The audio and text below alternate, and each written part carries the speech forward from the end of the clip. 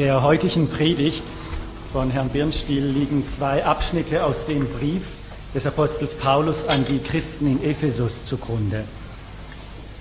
Ich selber bin im Rahmen meiner Arbeit an einem Bibelübersetzungsprojekt gerade selber am Übersetzen des Epheserbriefs. Wenn Herr Birnstiel die Predigt in 2-3 Monaten gehalten hätte, hätte ich meine eigene Version vorlesen können. Soweit ist es leider noch nicht ganz, ist noch nicht druckreif, was ich bis jetzt geschrieben habe.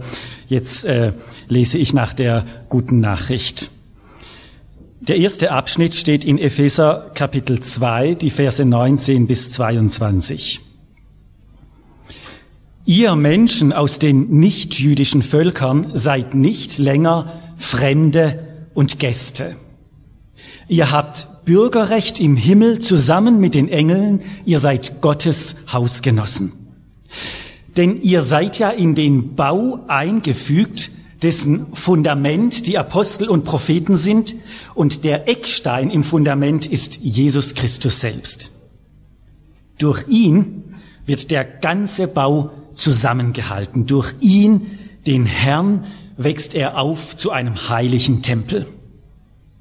Weil ihr zu Christus gehört, seid auch ihr als Bausteine in diesen Tempel eingefügt, in dem Gott durch seinen Geist wohnt. Der zweite Abschnitt steht in Epheser Kapitel 4, die Verse 11 bis 16.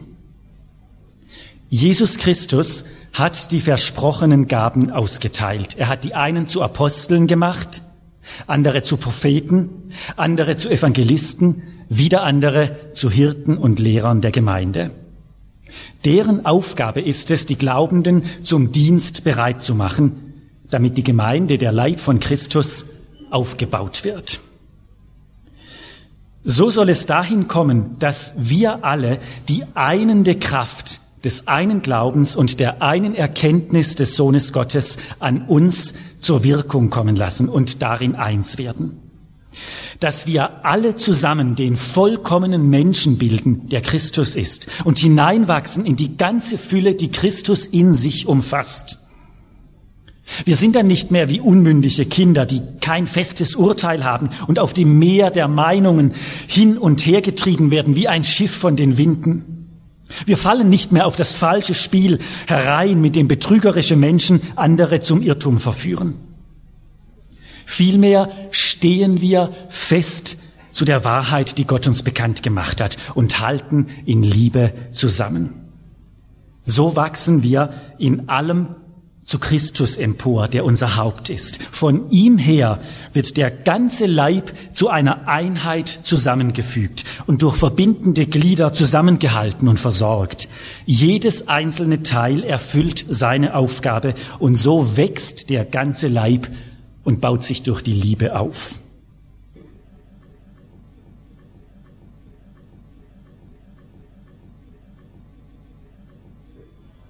Als ich meine Frau kennenlernte, das ist an sich, in sich schon eine interessante Geschichte.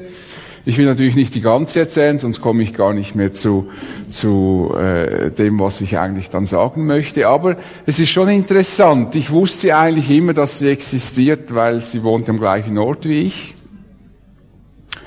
Und dann hat man gewusst, sie gehört zu der Familie, und sie hat gewusst, ich gehöre zu anderen. Das war so alles. Dann hat man sich mal in der Badeanstalt gesehen, und dann wusste man, die kommt aus dieser Familie und so.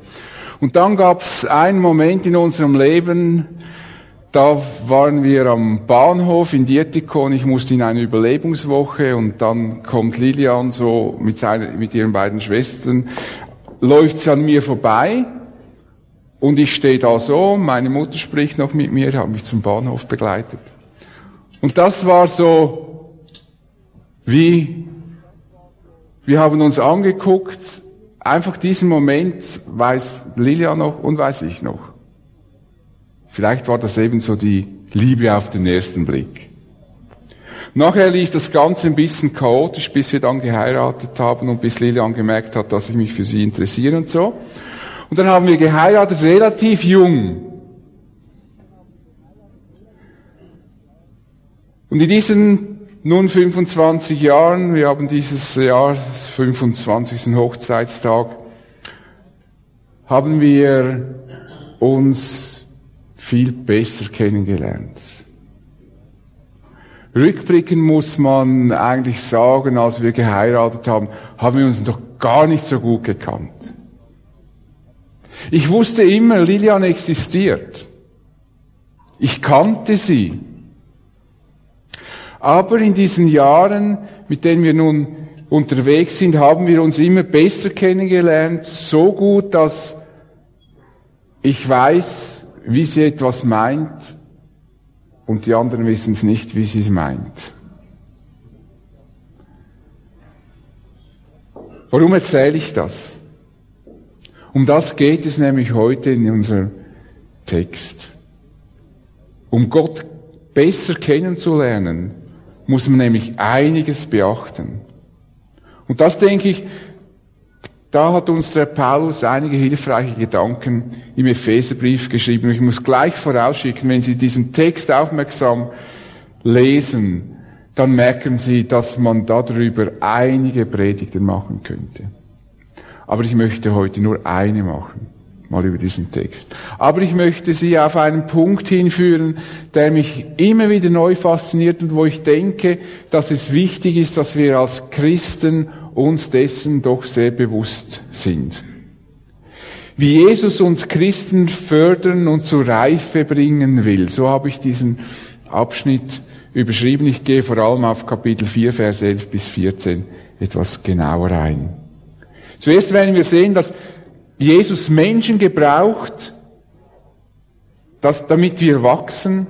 Und als zweites werden wir sehen, dass Jesus uns zur Einheit hinführen möchte.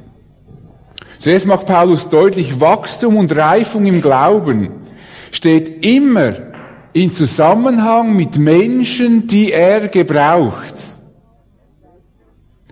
So heißt es hier doch, und auch die versprochenen Gaben hat er ausgeteilt. Er hat die einen zu Aposteln gemacht, andere zu Propheten, andere zu Evangelisten, wieder andere zu Hirten und Lehrer der Gemeinde. Diese Menschen wurden dazu begabt, damit die Gläubigen wachsen können. Gott ging nie davon aus, dass Christen individuell sich entwickeln, unabhängig von einer Gemeinschaft, unabhängig von anderen Menschen. So, als ob Christen sagen können, ich und Gott, wir gehen unseren Weg, Gott sorgt schon alleine für mich. Es ist unmöglich, wenn man die Bibel kennt, davon auszugehen, dass ein Mensch, der Christ wird, allein seinen Weg geht. Gott hat Menschen eingesetzt, er gebraucht Gaben und setzt Menschen ein, damit wir einander dienen, um in unserer Persönlichkeit und in unserem Glauben zu wachsen. Und Paulus erwähnt 5 verschiedene Aufgaben. Zum ersten nennt er die Apostel und Propheten. Durch diese beiden Aufgaben wurde uns die Grundlage, das Fundament gegeben für unseren Glauben. Paulus will nicht sagen, und ich weiß jetzt, da gibt es jetzt natürlich verschiedene Ansichten, ich sage jetzt einfach meine. Ich denke, Paulus, und ich belege sie auch, ich denke, Paulus meint hier nicht, dass die Gemeinde zu jeder Zeit und an jedem Ort Apostel und Propheten hat. Wobei ich damit jetzt nichts gegen prophetische Rede sagen möchte. Aber was Paulus hier meint mit den Aposteln und Propheten, denke ich, schreibt er im Kapitel 2 und deshalb hat auch Andreas Sümank diesen Abschnitt noch gelesen. Wo es heißt, ihr Menschen aus den anderen Völkern seid also nicht länger Fremde und Gäste, ihr habt Bürgerrecht im Himmel zusammen mit den Engeln, ihr seid Gottes Hausgenossen. Denn ihr seid ja in den Bau eingefügt, dessen Fundament die Apostel und Propheten bilden. Und der Eckstein im Fundament ist Jesus Christus. Also dieses Fundament, dieses Baus, von dem Paulus spricht, was der Leib Christi ist, dieses Fundament wurde von den Aposteln und Propheten gelegt. Dieses Fundament ist das, was uns übermittelt wurde. Darauf gründet unser Glauben. Und das ist die Lehre der Apostel, die festgehalten ist im Alten und im Neuen Testament. Darauf gründen wir. Das ist unser Fundament. Das ist unsere Überlieferung. Ich frage Sie mal, woher wissen Sie, dass Jesus gekreuzigt wurde? Woher? Aus der Bibel. Woher wissen Sie, welche Bedeutung diese Kreuzigung hat? Und aus welchem Teil der Bibel?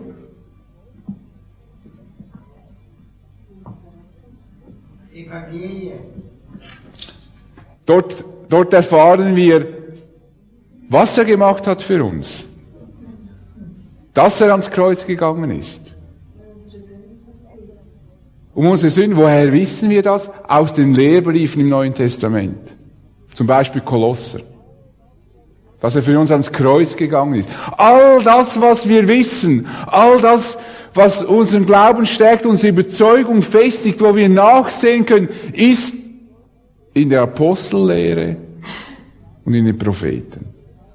Und das meint Paulus hier. Und so heißt es auch bei der ersten Gemeinde in Jerusalem, was das Leben der Christen prägte, war die Lehre, in der die Apostel sie unterwiesen. Und alles, was wir wissen, haben wir überliefert bekommen. Und wissen wir aufgrund der Lehre der Apostel und Propheten. Ich denke, dass Paulus das hier so gemeint hat. Und somit steht uns in der Bibel die Lehre der Apostel und Propheten zur Verfügung. Da haben wir unser Fundament, und das ist auch das Fundament, worauf wir unsere Lehre gründen, auch in unserer Gemeinde. In einer weiteren Funktion wird der Evangelist genannt. Es sind vermutlich die Christen, die eine besondere Gabe haben, Menschen das Evangelium zu erklären. Sei es im persönlichen Gespräch oder sei es in einem Vortrag. Und bei Menschen, die diese Begabung haben, sieht man immer wieder, dass Menschen zum Glauben kommen. Irgendwie haben sie da eine besondere Begabung, Menschen das Evangelium lieb zu machen, zu erklären und sie zu Jesus zu führen. Evangelisten, das sind die Christen, die Menschen zur Gemeinde bringen, sozusagen die Geburtshelfer. Und eine weitere wichtige Aufgabe nennt Paulus hier, die Hirten.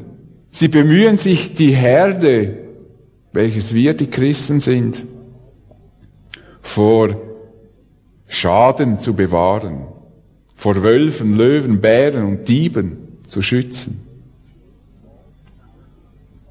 Und dieses Bild wird gebraucht, weil die Gemeinde wirklich ständig unter Angriff steht, ständig herausgefordert wird, ständig angegriffen wird. Die Gefahren sind groß, so sagt Paulus, als er sich von den Leitern der Gemeinde von Ephesus verabschiedete, Folgendes, das können Sie nachlesen in Apostelgeschichte 20, Vers 29 und 30.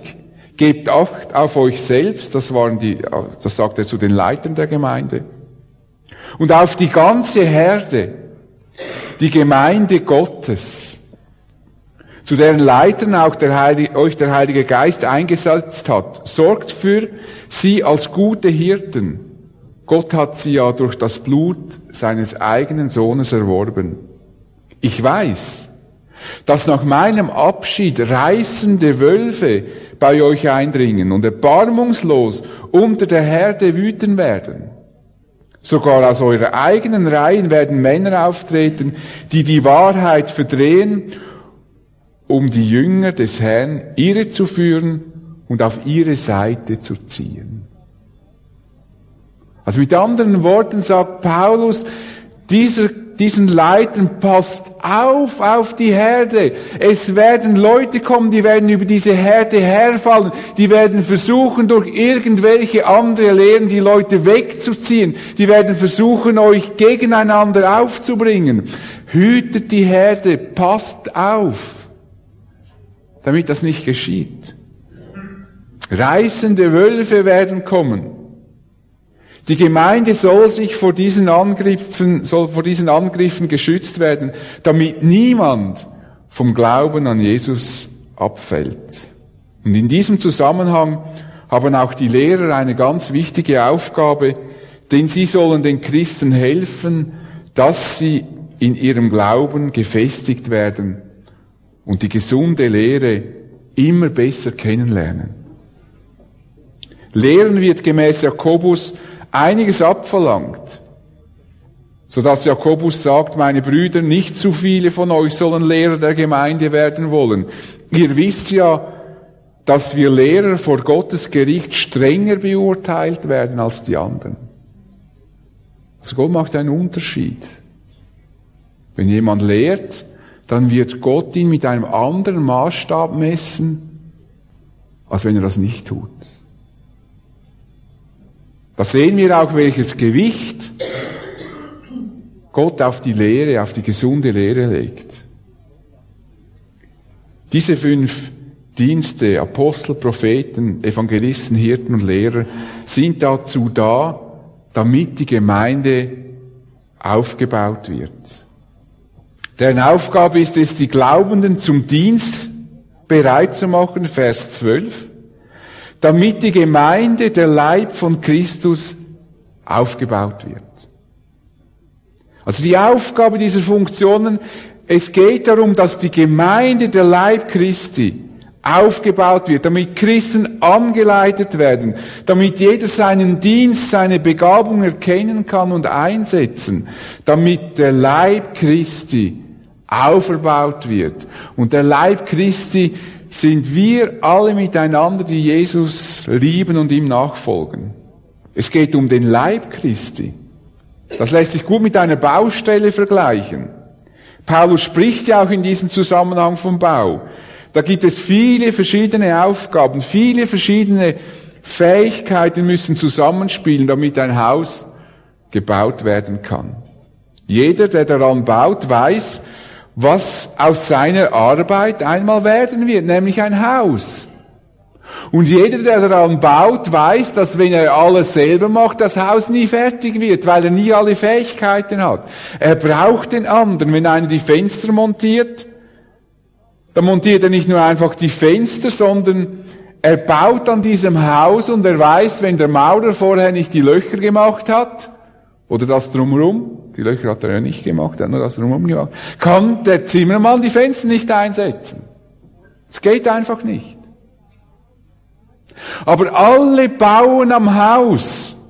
Im Zentrum steht das Haus, das fertig werden soll. Und so ist es in der Gemeinde. Im Zentrum steht der Leib Christi und nicht die Profilierung Einzelner. Nicht das Einzelne sagen, das habe ich alles selber gemacht, sondern miteinander, Hand in Hand, haben wir dem Herrn gedient an seinem Leib. Und so wird der Leib Jesu aufgebaut. Jeder soll seine Aufgabe in der Gemeinde finden und zugerüstet werden, damit der Leib Jesu Christi auferbaut wird.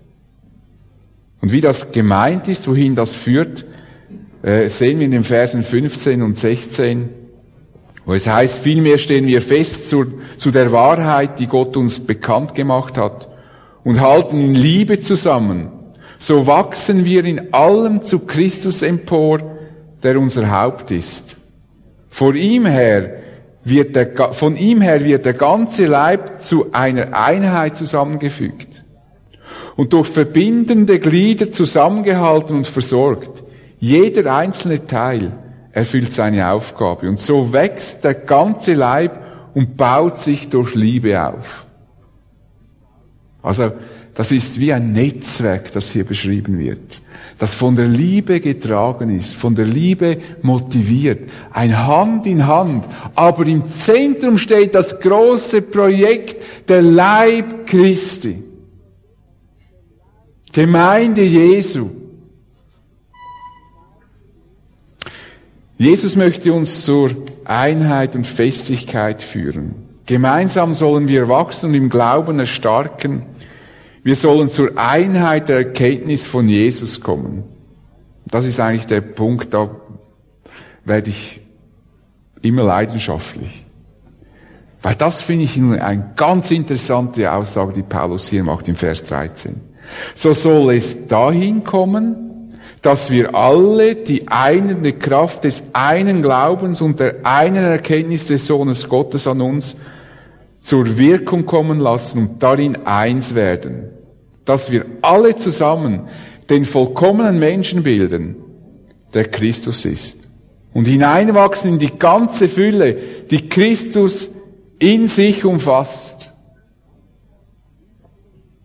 Paulus sagt den Christen, sie sollen zur Einheit zusammenwachsen. Und zwar in der Erkenntnis des Sohnes Gottes. Ist es denn nicht schon klar, wenn jemand Christ wird, dass er die Erkenntnis des Sohnes Gottes hat? Spricht denn Paulus hier zu Ungläubigen oder spricht er zu Gläubigen? Er spricht natürlich zu Gläubigen. Er sagt den Gläubigen, dass sie in der Erkenntnis in Christus wachsen sollen und vertieft werden sollen. Offenbar ist das eine Aufgabe, die wir zu bewältigen haben, sonst würde es Paulus hier den Christen nicht schreiben. Er weiß offenbar, wie gefährdet Christen sind, die zum Glauben an Jesus gekommen sind.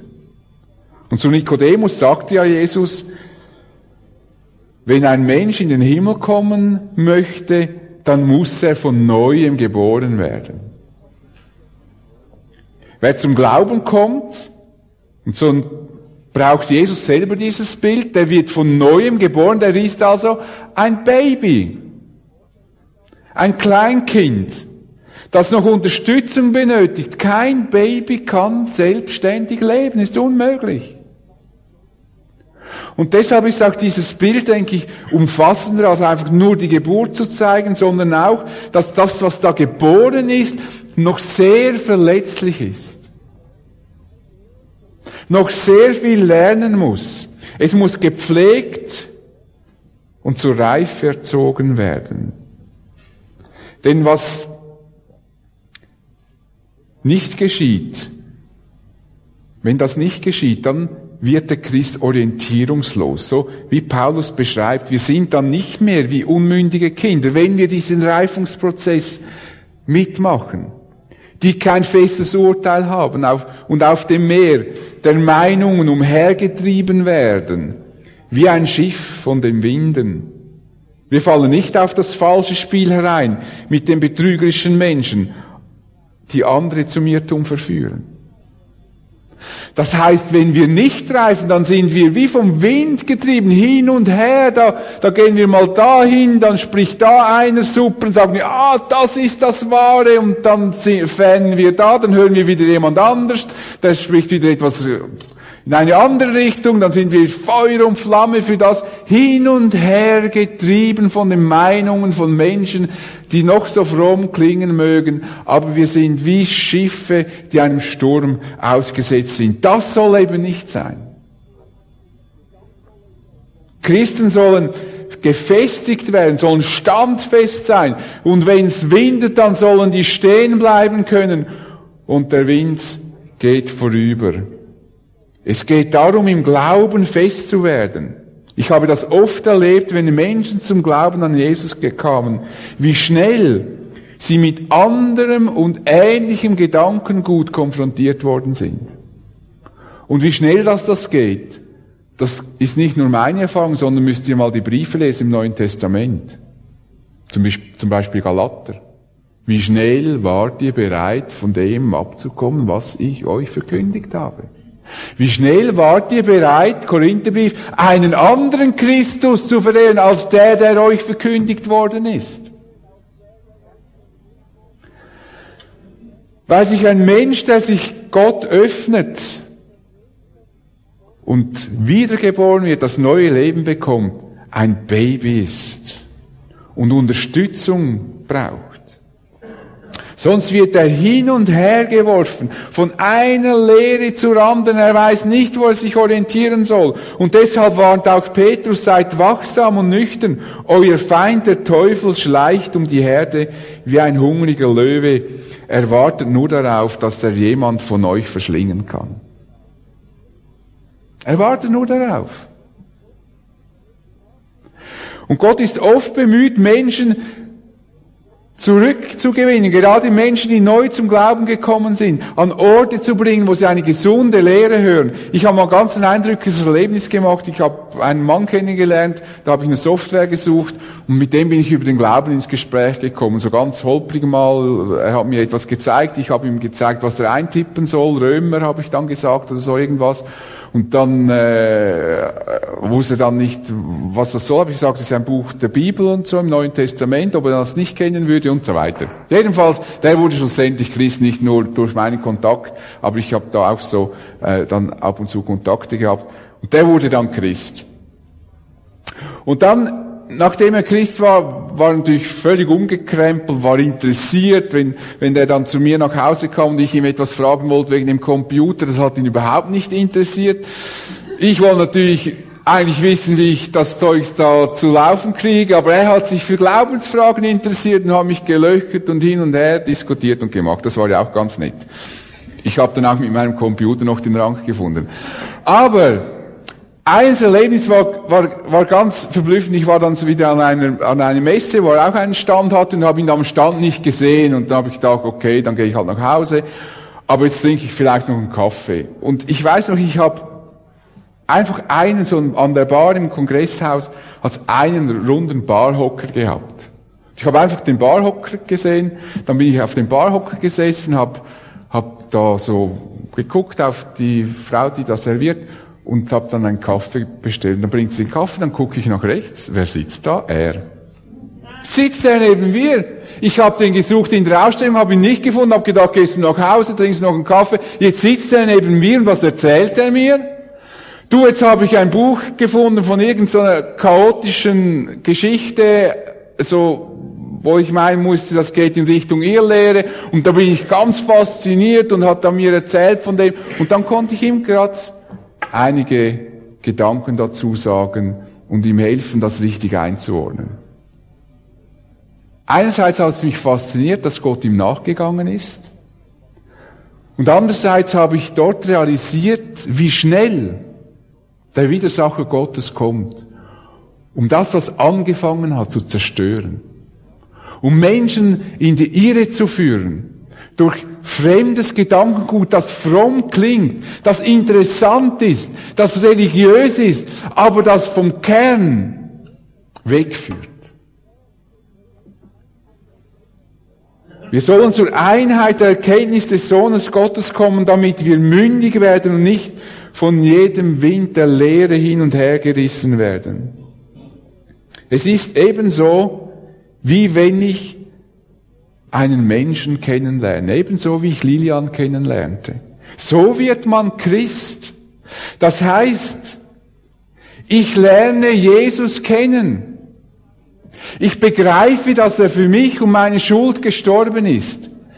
Endlich weiß ich, dass er Gottes Sohn ist und ich gebe ihm mein Leben.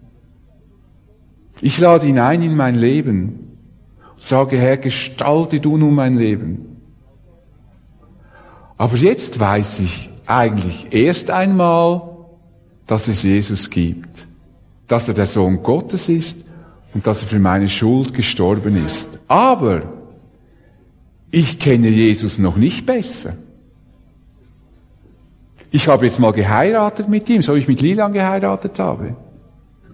Aber jetzt kommt die Zeit, wo diese Beziehung vertieft werden muss, wo ich Jesus besser kennenlernen muss. Denn in diese Beziehung hinein, so wie ich in eine Ehe hinein, nehme ich Vorstellungen mit. Ich nehme in eine Ehe auch Vorstellungen mit hinein. Mein Partner sollte sich so verhalten, jetzt verhält er sich halt anders. Habe ich halt Pech gehabt. Oder ich muss das zur Kenntnis nehmen und das respektieren lernen und mit dem leben. Und so habe ich, wenn ich Christ werde, nicht die tiefe Erkenntnis Gottes, sondern ich habe mich auf den Weg gemacht, Gott besser zu kennenlernen. Ich nehme nämlich meine Vorstellungen, meine Gottesvorstellungen mit hinein, die ich noch habe von Gott, aus meiner Erziehung, aus meiner Kultur. Da ist noch manches, steht da noch schief. Manche falsche Vorstellungen müssen abgelegt werden. Dazu haben wir die Bibel, die Evangelisten, die Hirten und die Lehrer. Es ist eben so, wie wenn man jemand kennenlernt. Und ich glaube, das ist das, was Paulus meint, wenn er meint, dass wir miteinander hinwachsen zur Erkenntnis Jesu Christi.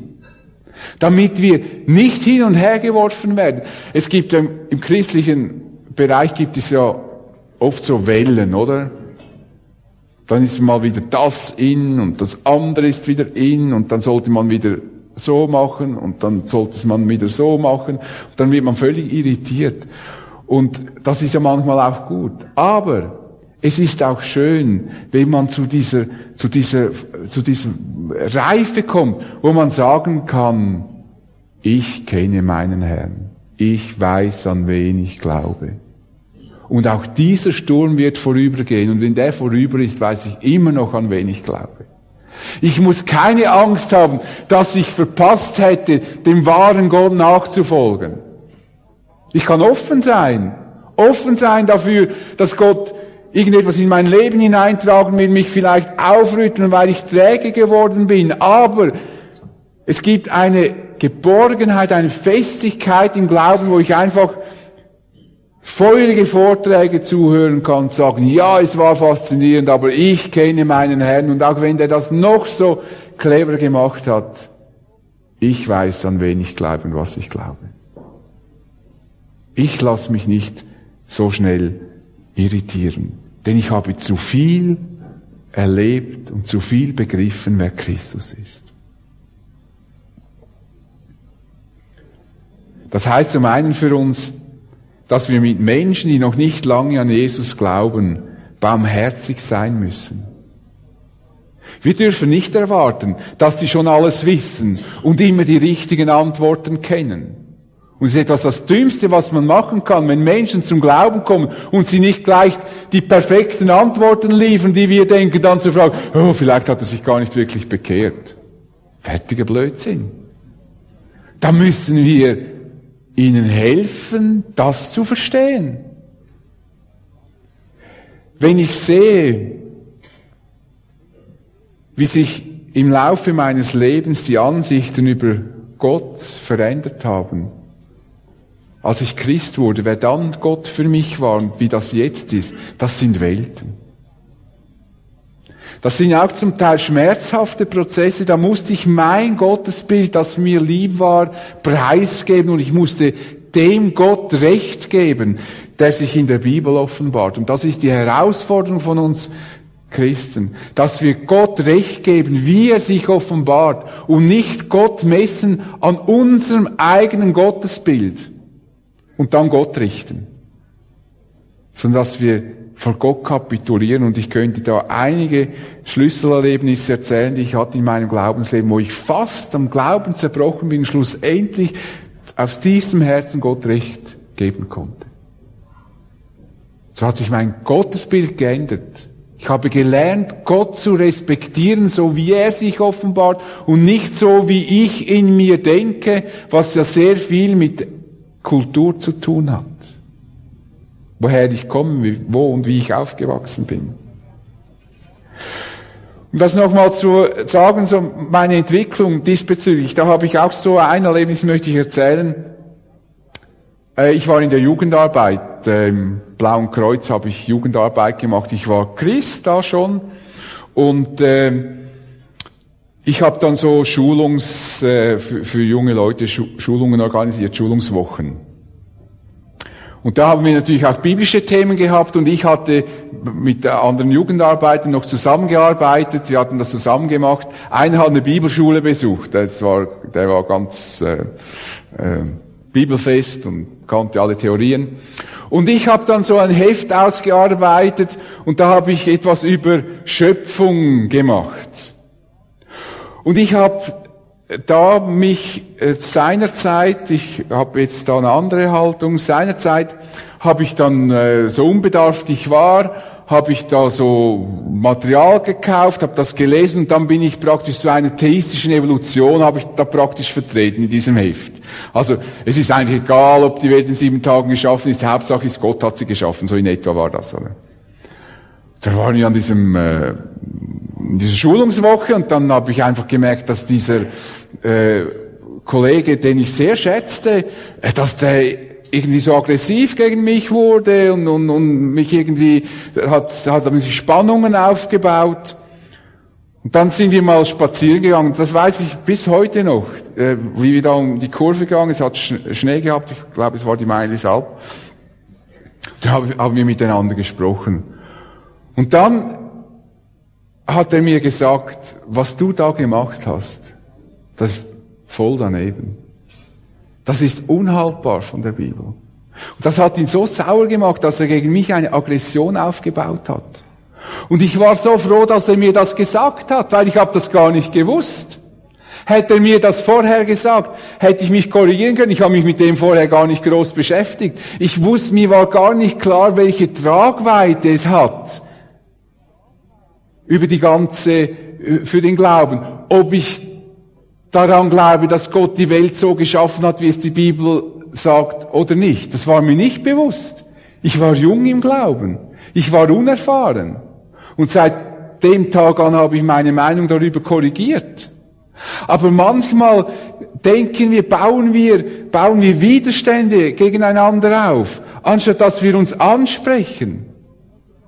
Und wir sprechen uns den Glauben ab, dabei ist es vielleicht Unwissenheit und vielleicht, wenn der andere wirklich möchte Gott gefallen, lässt er sich ja das vielleicht sagen, vielleicht, und hoffe ich, ist er sogar dankbar, wenn er auch eine Begründung bekommt, die er dann verstehen kann. So geschieht es halt, unser Wachstum. So kommen wir vorwärts. Schritt um Schritt durfte ich immer wieder dazulernen.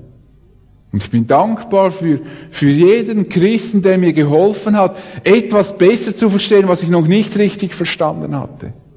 Ich bin dankbar für alle Korrekturen, auch wenn sie manchmal schmerzhaft waren, auch wenn ich etwas von mir preisgeben musste. Ich bin dankbar dafür, weil das gibt Festigkeit. Wir müssen mit Menschen, die noch nicht lange im Glauben an Jesus sind, wir müssen ihnen die Zeit geben, Gott besser kennenzulernen. Wir dürfen nicht mit dem Anspruch kommen, dass sie alles wissen müssen, was wir vielleicht oder was Gott uns vielleicht in einem Glaubensleben von 20, 30 Jahren offenbart hat.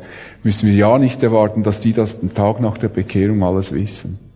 Gott wird den Weg mit ihnen weitergehen. Wir müssen also Menschen diesen Weg gehen. Und zum anderen müssen wir selbst bereit sein, unsere falschen Vorstellungen und Überlegungen abzulegen und anzunehmen, was Gott uns in seinem Wort lehrt. Ich darf nie meine persönliche Vorstellung von Gott und meinen Maßstab nehmen, um Gott zu beurteilen. Sondern ich muss lernen, die Vorstellung anzunehmen und so über Gott zu denken, wie er sich zeigt und offenbart. Meine Vorstellung von Gott muss aufgrund der Bibel verändert werden. So kommen wir zur Einheit des Glaubens und zur Erkenntnis des Sohnes Gottes. So werden wir zusammengeschweißt als Gemeinschaft, die Gott dient. So werden wir in unserem Glauben reifer und wir werden zu Persönlichkeiten, die nicht von jedem Wind der Lehre hin und her geworfen sind, die nicht an jede Veranstaltung rennen müssen. Ich habe nichts gegen Veranstaltungen, wir machen ja auch. Aber die nicht meinen, sie müssen an jede Veranstaltung rennen, weil sie denken, sie würden dann, wenn sie nicht gehen, irgendetwas verpassen, dass sie dann nicht wirklich in den Himmel kommen. Sondern die sagen können, ich weiß, an wem ich glaube und ich bleibe ihm treu.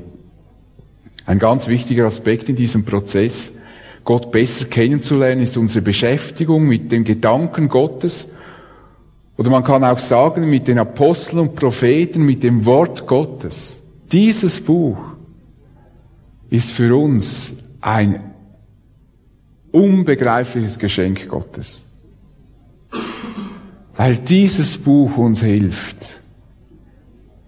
klare Gedanken zu fassen, zu verstehen, wer Gott ist, Korrektur zu bekommen, zu begreifen, auf was es ankommt und auf was es nicht ankommt, zu erkennen, wer der wahre Gott ist. Gemeinde Jesu zeichnet sich immer dadurch aus, dass Christen sich mit der Bibel beschäftigen. Deshalb sind uns auch die BAO-Kurse, biblische Ausbildung am Ort, die Kleingruppen und auch die Gottesdienste so wichtig. Nicht, dass wir uns mit einem guten Besuch dieser Treffen brüsten wollen, nein, es geht darum, dass wir im Glauben gefestigt werden, dass wir mündige Christen werden. Und so möchte ich euch ermutigen, nicht einfach so diesem Trend, den ich heute manchmal ein bisschen merke, die Hauptsache ist, wir haben es schön miteinander und wir haben Frieden miteinander, ist alles gut und wichtig und richtig. Und die Lehre, was jetzt genau gelernt wird in der Bibel, das ist nicht so wichtig, Hauptsache wir haben Frieden. Das ist falsch.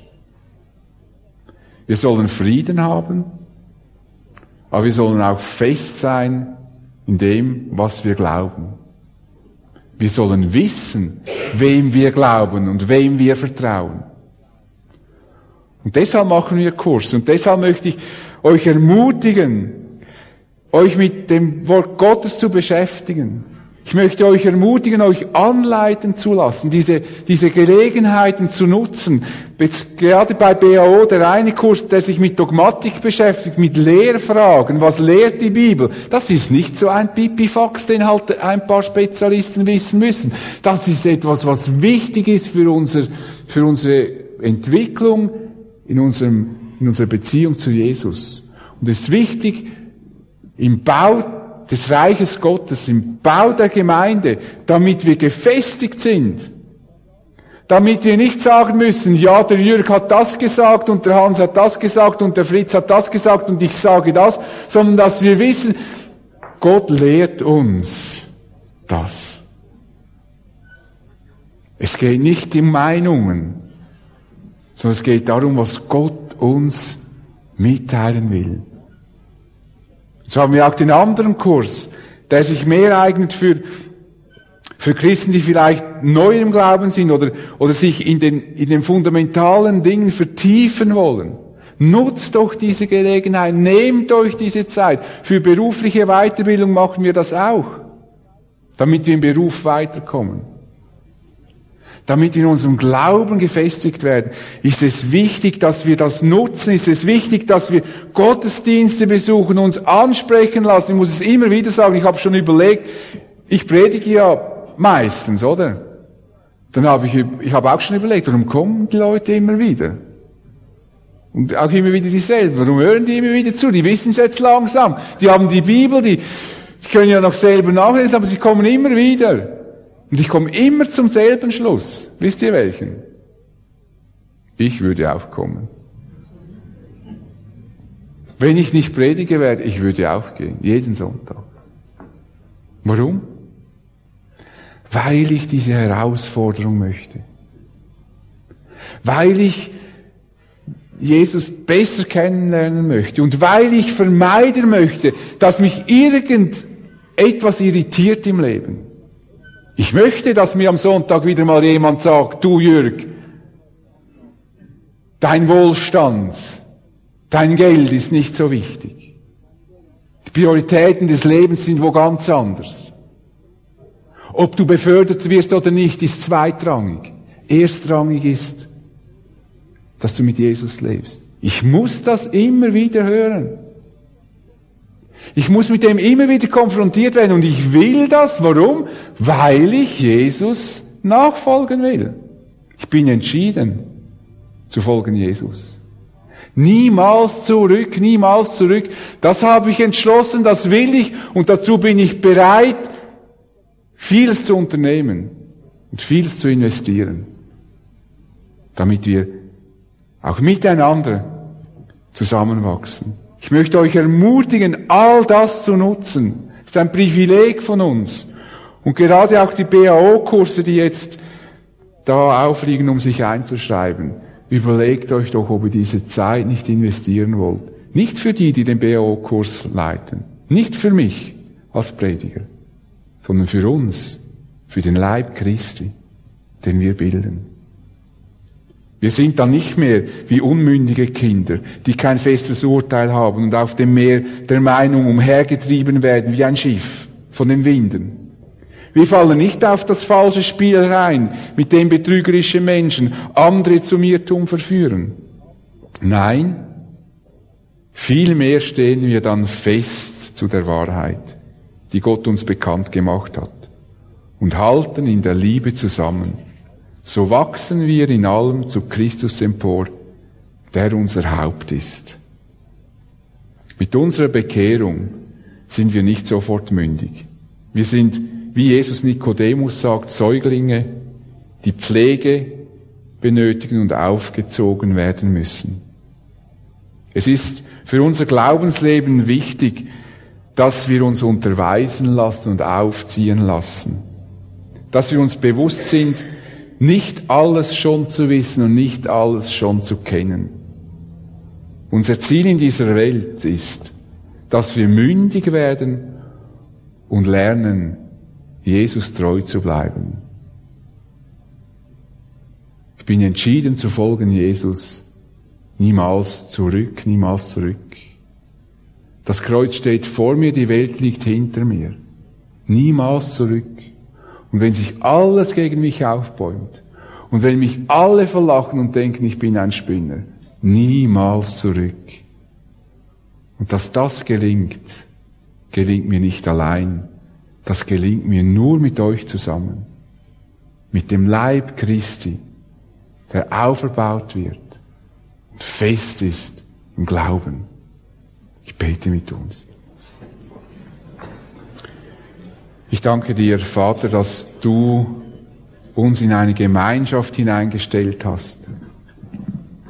Und es war deine Absicht, uns zusammenzubringen, damit wir einander dienen, damit dein Leib aufgebaut wird, damit wir als Gemeinde deinen Leib darstellen. Was ist das für eine hohe Berufung? Und uns ist bewusst, dass wir aufeinander angewiesen sind. Dass wir wachsen müssen. Wachsen miteinander zur Erkenntnis von dir, Herr Jesus Christus. Damit wir nicht von jedem Wind der Lehre hin und her geworfen werden, sondern damit wir mit festem Schritt vorangehen. Ob die Welt uns verlacht oder nicht. Das Kreuz steht vor uns. Und wir wollen entschlossen sein, niemals zurück.